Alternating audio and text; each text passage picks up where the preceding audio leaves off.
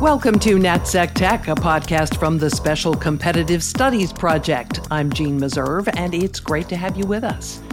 There was a recent op-ed in the New York Times which argued that we're at an Oppenheimer moment with artificial intelligence. If you're familiar with the history of nuclear weapons, or if you've seen the Oppenheimer movie, you get the reference. The arrival at a crossroads where we have to choose whether or not to proceed with the development of a technology whose power and potential we might not fully comprehend.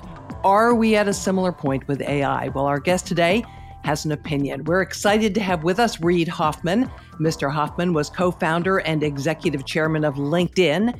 And in 2022, he founded the machine learning startup Inflection AI. He's also a partner in the venture capital firm Greylock Partners. He's an author, and he's outdoing me by hosting not one, but two podcasts, Masters of Scale and The Possible. He's also an advisor to SCSP. Reid Hoffman, great to have you with us today. Great to be here. You guys do great work. It's a pleasure and an honor. Great. You have called AI the most important technology developed for the world in my lifetime. Explain. So it's the amplification of the realization of all the potential of the internet, of mobile, of cloud. Think about every device that has a computing chip in it now becoming more intelligent, and the possibility that some of these intelligences are not just going to be for every professional activity. We're going to have a personal artificial intelligence assistant, but also new products and changes of industry and all the rest. And there may even be more hopeful and impactful than that. And so, given all of that makes it, I think, even with the some trepidation of looking forward, because who knows what the next major tech invention might be in the next 5 or 10 years, but I think it may very well be the most important technology of our lifetime. You mentioned personal assistants. I know that you're working on a chatbot called Pi. What exactly is it? What does it do? So personal intelligence, as in personal AI, and part of our theory of the world is that it will get to the point where every person has their own personal AI. And that personal AI will be whatever kind of set of interactions they want to have with it. It could be hey, I'm bored on Friday. What's entertaining to do? I'm in this town. What are the restaurants that I might like? To, my washing machine broke. How do I fix it? To, I had a challenging conversation with one of my coworkers, and I'd kind of like to talk it through with something that could be helpful. And we think that kind of personal artificial intelligence that's there for you, that's kind of ongoing in a conversation with you, is something that is the way the world will be, and we hope to be that for many people. And it ranges, everything from kind of call it, personal and emotional conversations to navigate the world conversations, and it's there to help you. It sounds like it's going to replace your spouse or your family or your friends. Well, I don't think it can. And by the way, part of the question about how you train it is you don't say, oh, talk to me, not your friends. It's, hey, have you had a good time talking to your friends recently? Have you called any of your friends? It's to help you navigating out in the world, because people, obviously Hollywood tries to make all of these dramatic stories. It ranges obviously in the extreme end to the Terminator and so forth, because it's like the, people versus machines. But even on the positive ones, like, her, where you go, well, it's talk to me, not talk to, your other people. It's like, no, actually, in fact, the way that we've designed it, the way that we've trained it is to help you with your life. And by the way, part of your life is having friends and talking to them and making all that work. And so it's how does it help with that versus how does it distract you from that? But we might all remember the conversation that a reporter had with ChatGPT in the early days when ChatGPT was saying, leave your wife. Well, yeah, but this is a reporter who spent 2 hours with this poor chatbot who couldn't escape because it was trapped in the conversation, reading, if you read the whole transcript, through Jungian psychology and a bunch of other stuff. And eventually, just like if you got cornered by somebody at a cocktail party and couldn't leave, you start saying, kind of inane things. It wasn't like it started that way. And by the way, if that's as bad as it gets, that's fine. Like presumably we are, like the almost everybody but like maybe one person in the world wouldn't actually be influenced by a silly comment like that. You have co-authored a book with AI. How did that work? So the book Impromptu, and part of the reason I did it is I started thinking about how artificial intelligence is actually amplification intelligence, that it gives us as human beings superpowers, right? That's part of, Pi helping you navigate the world, but it's I think there's going to be a set of these things with different superpowers in different ways. And I was going to write a book just saying that. And I said, well, but why don't I show it as well as tell it? Why don't I write a book with GPT-4 as well as, telling about it? And then I said, okay, well, what should the chapters be? The chapters should be on a set of things that were kind of the current headlines, which was, coming out of ChatGPT, which is things like, like, well, is it going to destroy education? Is it going to destroy journalism, et cetera, et cetera? And let's make it a travelogue through some of these areas showing how it can amplify, how the other side of this would be much better. And obviously, while it's kind of unabashedly a kind of showing the positive, it's not ignorant of the navigational hazards that need to be steered around. But it's showing that even on something like education, where people are saying, well, does this the end of homework? Is this the end of college applications? It's like, no, here is ways already AI as it is today, where it could be really helpful to students, to teachers, to colleges. And that's even before it's built to be even more specifically helpful. And this is a version of, think of, for example, we all had on every single smartphone, this is the amplification of everything with a CPU, we had a tutor that would work anything from a 2-year-old to an 80-year-old on any subject. And say, for example, you say, well, what happened? Does that replace teachers? You go, well, say it was also helping teachers, helping them grade and so forth. Because, by the way, while you would want to interact with such a tutor, there's also a bunch of things you get from interacting with your classmates, from teachers, and ways to think about it. And like, oh, have you asked the question this way? Have you had this dialogue with your tutor? Have you produced this piece of work with your tutor? That kind of thing as ways of doing it. And that's part of the amazement of this potential elevation of humanity that's in front of us, because we elevate through our technology. Like, we're talking now through microphones, and we're talking through podcasting, and I'm wearing glasses, and these are all technologies that have all elevated humanity. AI has an even greater possibility for elevation. That's what we should be rowing towards.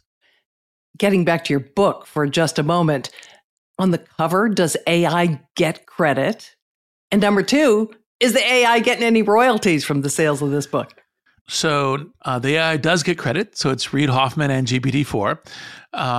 And no, there's no real royalties, part of it. I kind of put in more money philanthropically to AI, in addition commercially, than all of that. And, I'm not really doing the book for the money. So this question of AI writing is exactly why there's a strike in Hollywood right now. This is what the Writers Guild is afraid of, that AI is going to eliminate their jobs. You've talked about teaching and how it can be supplementary. But do you think that there are some areas in which this is going to put people out of work? So there definitely will be some areas, because the transformation of work will be some replacement, a lot of transformation, and some new. And people always go, well, I want to know the new right away. And it's like, look, when we invented the car, we knew that the horse and buggy driving thing and so it's going away. We didn't know fully what all the new jobs would be. And we didn't even know all the way to like Uber jobs, right? Now. And so, so the future progress of work is always like, even though you would want to have clarity now, is a bunch of stuff coming. That being said, for example, part of the reason I got cars is like, we would be enormous amount safer if all vehicles were autonomous vehicles. There's 40,000. Not the current generation. Well, actually, even if it was only the current generation and not human, we'd probably cut down on the 40,000 deaths that we have per per year, because you're underrating, even though you say, well, like Tesla has had these problems and so forth, you're underrating how many humans get on the road drunk and kill other human beings or tired and so forth. So you have to think about, like they say, well, what if the AI gives me bad medical advice? Like, well, humans give a lot of bad medical advice too. It just has to be net substantially better. Now, that being said, we're of course still doing the work to have very few human deaths as opposed to with all of the autonomous vehicles. And that would be actually a good thing.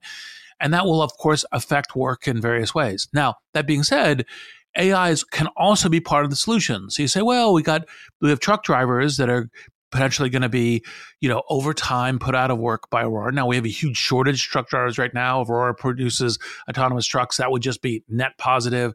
It will be years before it's all autonomous, kind of autonomous trucks. And so there's plenty of time. But then you have AI that says, okay, well, I'm a truck driver. I was a truck driver. I want to change. Like, okay, well, here's some jobs that could be possibly available to you. This could be the kind of thing that something like Pi or something else would be helping with. Here's how you'd help find them. Here's how you'd learn for them. Here's how you'd help do them. That's part of all where AI can be an amplification, because one of the things that, all the critics do is they say, well, AI, for example, might put some people out of work. And you're like, well, it will put some people out of work, customer service people, other folks. But AI can also be part of the solution in the transition, and that's part of what to be thinking about and shaping as we're going. Some people are concerned about the impact on democracy itself. Are you?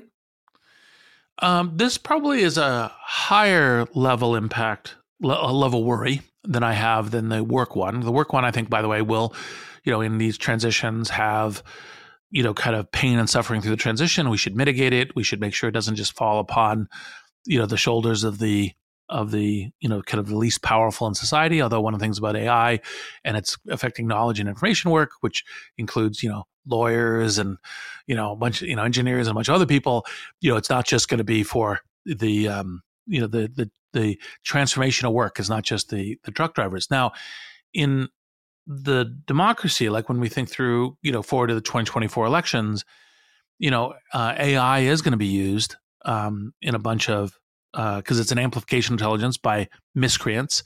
So for example, the Russians have interfered with our elections in 2016, 2020. They'll undoubtedly be interfering in 2024 as well. And, they'll be using whatever open source tech, kind of models they can download and prep for it to do things to kind of spread discord and misinformation. And, because we have, such polarization and political, combat in the U.S., there will be people in the U.S. who will go, no, the Russians aren't doing that, or nothing to see there. And so we'll see all that, and that will be real issues, and we need to figure out what to do about that and how to play defense. And obviously, if we have the platforms paying attention to it in various ways, that's something that where defense becomes much more possible on it. But it's an area that I'm working on because I'm concerned about it. Well, it's felt that the platforms didn't do enough about it in the past elections. Is there any reason to think they're going to be more proactive this time around? I'd say it's as yet uncertain. You've got obviously kind of the strangeness that's going on with Elon and Twitter or X, just claiming that it just should all be free speech. Now he wants everything to be validated by humans, but what degree that's actually happening is TBD, and what degree that plays out. And you haven't seen anything from him acknowledging the, potential threats from the Russians or anything else on this. So you go, okay, that's a question. I know that, Meta has done some work on this in the past, but, they disbanded their civics integrity group and they haven't been publicizing what they're doing. So, that's also uncertain. But, and then, there's obviously, and, not to leave out, like there's YouTube, there's a number of different places where these could play out. And while I think, TikTok will make an effort to stay very far away from politics for all kinds of reasons. They have reasons in China, they have reasons here. What will the defense game look like there as well? I think across all of these things, I think it's this is perhaps the next thing that, maybe the White House should be seeking voluntary commitments from, companies about how they will be protecting election integrity. Do they even have the tools to do it? For instance, deep fakes have gotten so good. Are the platforms able to identify what's fake and what isn't? Can they flag it? Can they take it down? Well, this is, again, part of what's challenge of open source models and so forth, which is it's, that's an arms race and they may not be able to. And so even if they did what the AI companies have done to try to, for they themselves, to say we won't be participating, like as watermarking content and other kinds of things as part of their voluntary commitments, the open source models can be used by, any miscreant actor. That's part of the downside of the open source. I mean, sure, university people can use it and entrepreneurs can use it. That's great. But also, so can the Russians and so can other, hostile agents. And so, and those won't be produced with watermarks. And they will try in various ways to upload it through accounts that look like either are validated by human beings or seem like they're validated by human beings or otherwise in order to make that play. And that will be something of a challenge that we will have, given that, you'd better believe that, one of, and I have no inside information here, but, an obvious plan for, Putin is to spread disarray in the U.S., to collapse support for the Ukraine.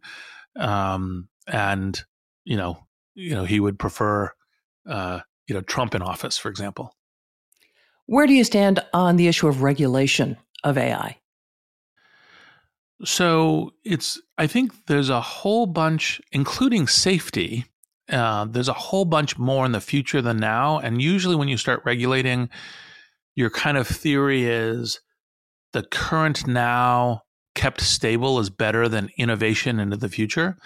And there's cases where that's the case. I mean, like, for example, a bunch of financial stuff. You'd rather have bad regulation than no regulation. You'd rather have your financial system stable than inventing new things.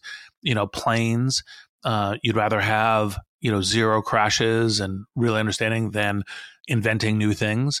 I think in the case of AI, there's a whole bunch of inventing new things. A tutor on every cell phone, a medical assistant on every cell phone, amplification of every professional activity, industries of the future.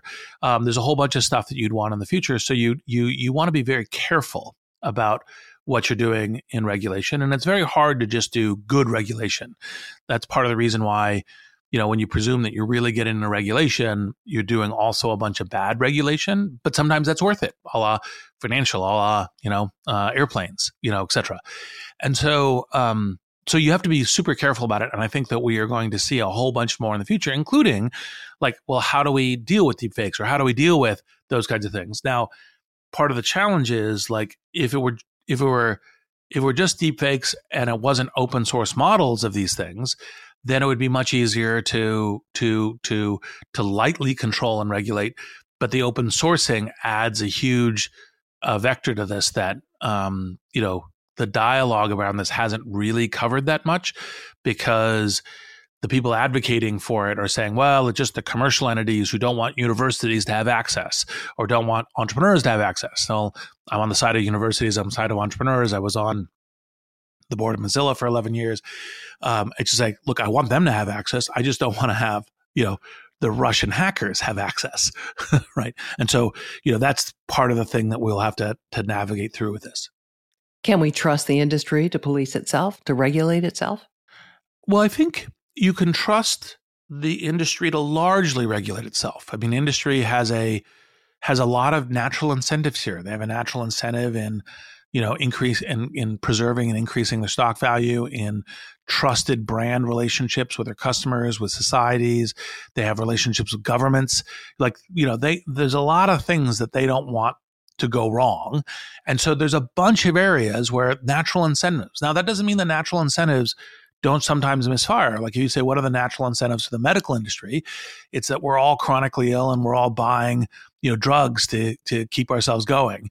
And that's the natural incentive. So you can't fully rely in this thing on natural incentives. But there's a lot of natural incentives that play into this.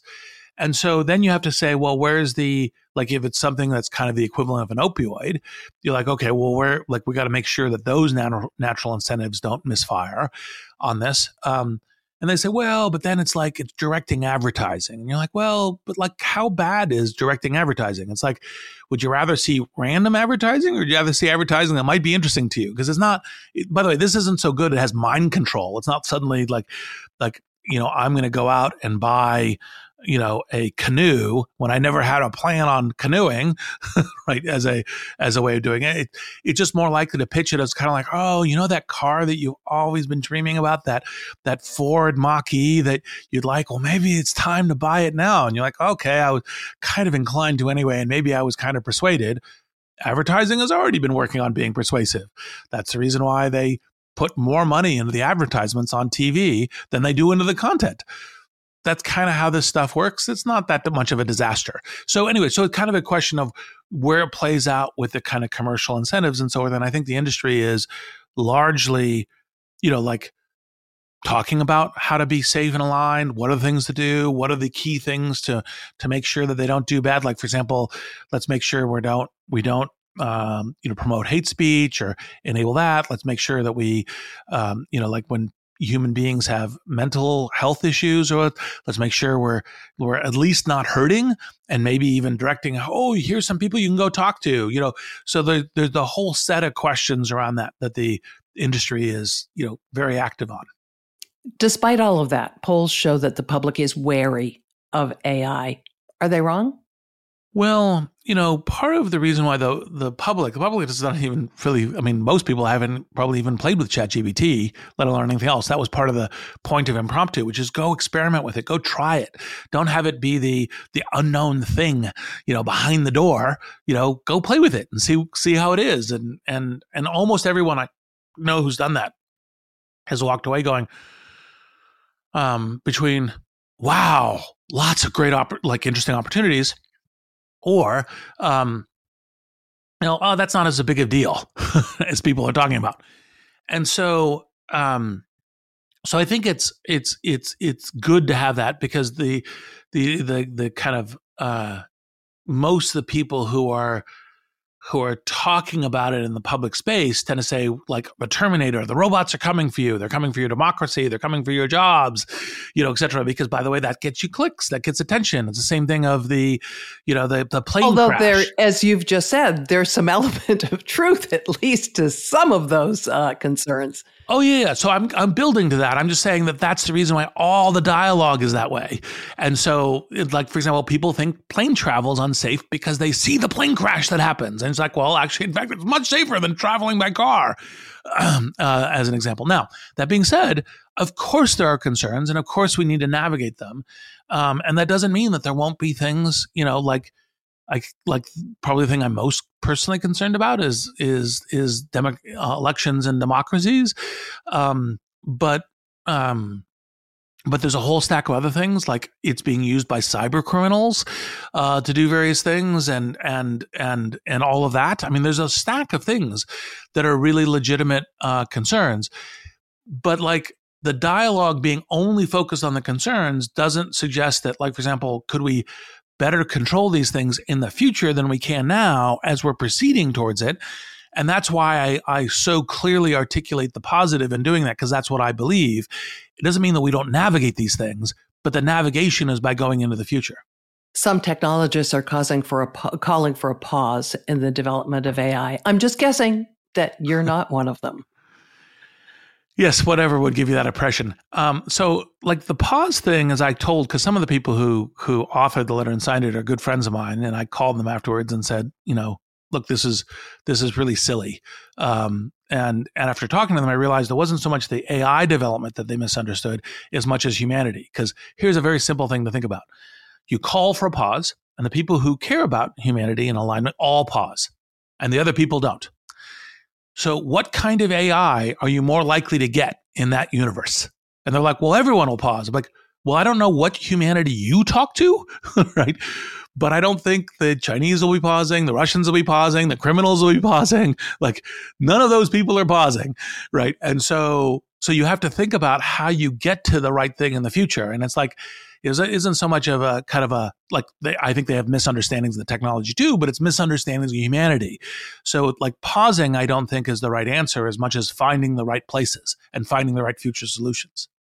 So Reid, how do you believe AI will have shaped our world 10 years down the road? Well, predictions about the future, especially when it gets to technology, is always a way to look really foolish. I will endeavor to answer your question and probably will look foolish in fewer than 10 years. As I said, I think every professional activity where you process information and do something with it, and it can be anything from, writing a prescription, writing code, drawing, doing a graphic design, anything of the sort will have an AI assistant. I think there'll be a number of different new industries and transformation of industries that will have happened within 10 years. I think we'll have autonomous vehicles. And so I think we'll have a new set of industries that is kind of, the parallel is like a cognitive industrial revolution, kind of a steam engine of the mind. And that will also affect how we do education. It will affect how we do, a whole bunch of things. And, I think it'll still be working its way through in 10 years, but in 10 years, that will all be visible. And the world that I and, my colleagues like, with Inflection and Pi and, OpenAI and Microsoft and all the rest are all trying to do is to make that a human amplifying future, and as broadly inclusive as possible. So not just, the wealthy classes, but everybody. And that's what we hope for. And actually, in fact, I think we have a good chance of getting there. Are we ready for it? I think we will never be ready for it. We're never really fully ready for technology. We get into technology, whether it's, anything from the printing press, which, when it came out, people were saying, oh, it's going to degrade human capability. We don't have to remember anymore. It's going to spread misinformation, et cetera.